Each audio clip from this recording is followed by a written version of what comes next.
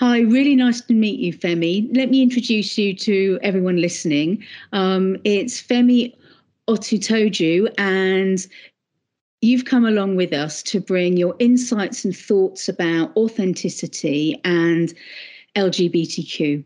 Now, I know that you've had a long career since the very early 80s in terms of championing people who come from LGBTQ communities, from BAME communities, and from women's communities, including women's refugees and women fleeing violence. So I feel really awed to have you have a conversation with me, and I'm really looking forward to hearing your thoughts. Thank you. Thank you for having me, as they say. So, as we chatted earlier, this is going to be a conversation. So, I've got some questions to ask you, but what's really important to me in this podcast is that we actually get to hear from you and that you're not constrained by the things I'm going to ask you. So, I give you all the permission in the world just to be yourself and to tell the stories and to get out the things that you want to. Is that okay? That's great. Okay. So the first question is, when you were asked to come and join us on this project, what made you think it might be useful? The first time someone said, would you like to come and be part of this project? I thought, absolutely, because we need to create a space in which people feel they can engage in these kinds of conversations. And I thought that by being part of one myself, I could encourage others to do the same. People are so nervous about misstepping, about using the wrong word, and that stops them talking. And the fact that they don't talk makes it more difficult for them to engage with the issue. So we have to break the cycle somewhere. I'm hoping this will be part of it. I think you described our aim so beautifully, because it was all about conversations and hopefully giving people confidence to have their own conversations. So thank you for that. So this was also about authenticity and people being able to be themselves at work. How important do you think it is to be authentic in your workplace and as a leader? Authenticity at work, I think, is really important for everybody, for those of us who hold leadership or management roles, for those of us who look to our leaders and managers to create psychologically safe spaces, for everyone to understand that they have a right to feel like they belong, and being authentic, being able to be authentic is going to give you that. So, authenticity at work, absolutely crucial. Okay, thank you. But in your life, has that level of authenticity, particularly around being a lesbian woman, has it affected your career? Have you found yourself being different or feeling like you needed to be different in any way to fit in? I think being a lesbian has affected my career choices. Okay. I think that I have always been cognizant of the need to ensure that any space that I was going to work in was going to be a space in which I could genuinely be out, be open, feel comfortable. So I've always been upfront about my sexual orientation from the very get-go. When I'm applying for roles, I will draw on experience. I'll say, I used to be chair of Lesbian and Gay Switchboard, or I, worked on this management committee, Stonewall or something, so that there was never any doubt in the very beginning. Yeah. Why would I want to be in a place where someone didn't want me because I'm a lesbian? Yeah, of course. Yeah. And I guess for you, that felt like a natural place, but for others, it might feel hard to navigate that. And so, apart from only going to places that really wanted you, how else have you navigated through your career, bearing in mind how passionate you are about people's rights? I think that my career has also been shaped by other people who have been supportive of me. Okay. So for those of us who aren't able, it's all very well for me willy-nilly to say, I'm always out, I'm always out, I'm always up front. I know that isn't practical for everybody, either because of who they are, what their life experiences are, or the disciplines and areas that they're thinking of going into. They may not feel that that's possible for them.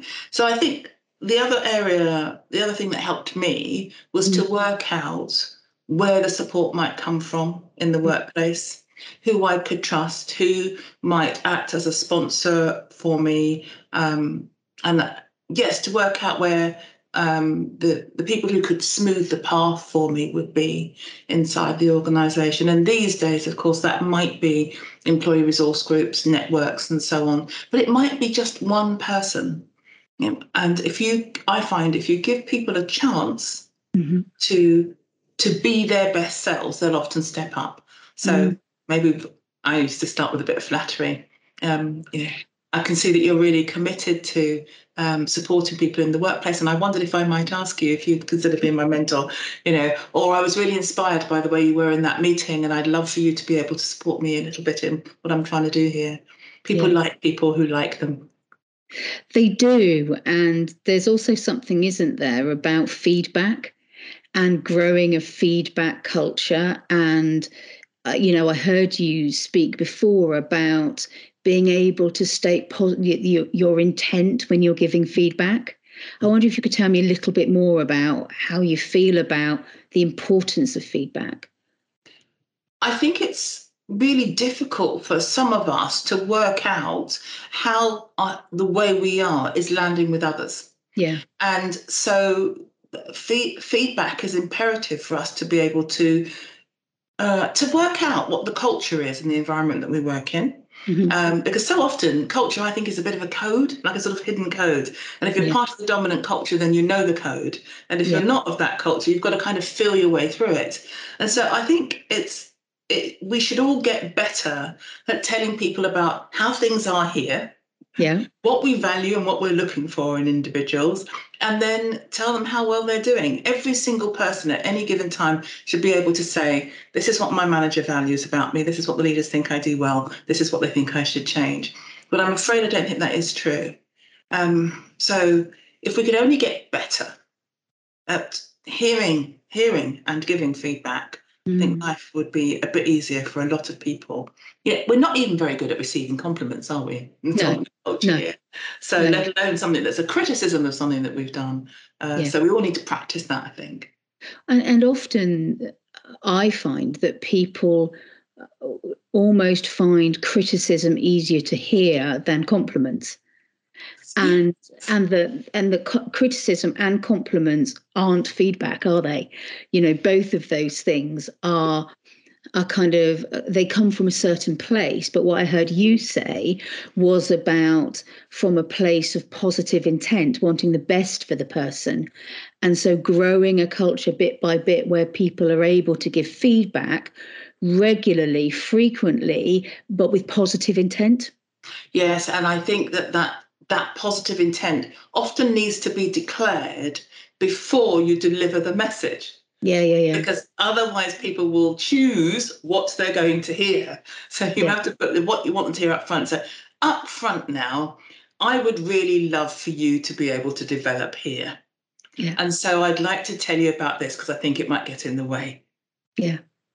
Or I'm really committed to giving you the best start that I can in this place. And I'm hoping that what I'm about to tell you will help you with that.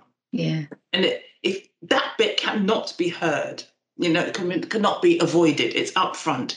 And it's less likely to be resisted because there's no noise around it if it comes first. If you do it afterwards, it's too late. It's already been an emotional response often.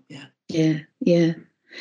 And I guess that is just as important for people seeking out allies in terms of whether they're LGBTQ or whether they come from a BAME background or any other marginalised groups, is being able to have people who are prepared to have open conversations with them and show their allyship. I think that's absolutely true. It's a sadness to me that sometimes people cast about looking for sources of support and wondering who they can rely on, who they can talk to about this. And one of the banes of my life, and I think, is closet allies.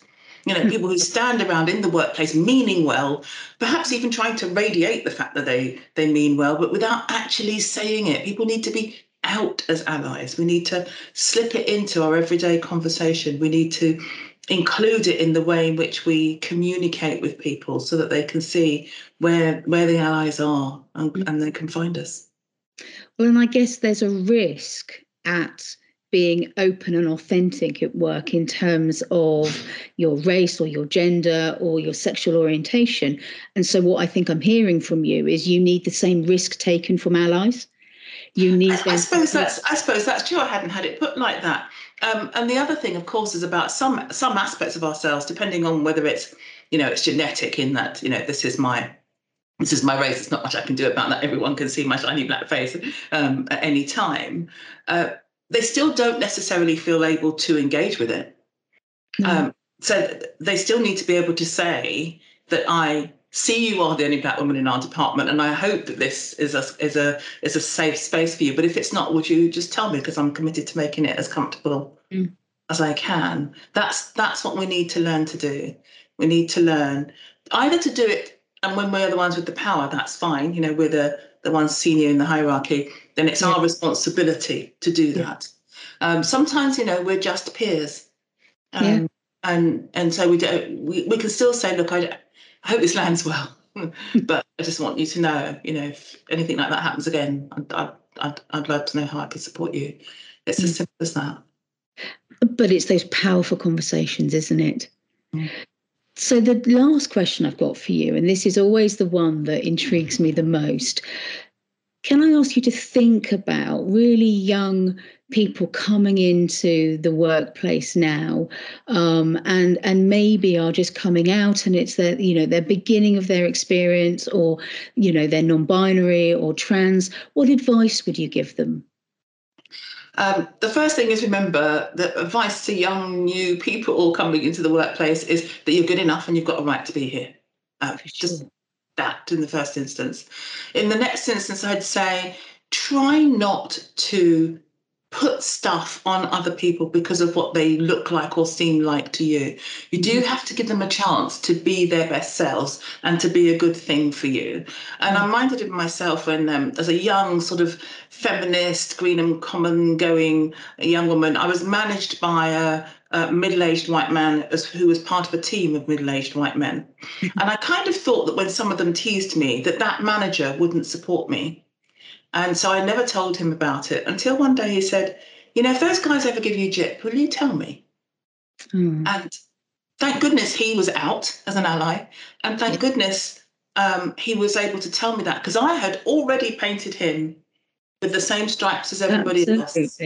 And, I hadn't given him a chance to be his best self. So if we're just starting out, let's not put our fears onto other people. Let's give them a chance to be a good thing for us. Thank you. That's really helpful. It's been such a pleasure talking with you. I really appreciate Femi. And I feel like I've learned so much, not only about the things that you've shared, but about who you are as a woman and what you've achieved over the last several decades. So thank you very much indeed. It's a real pleasure.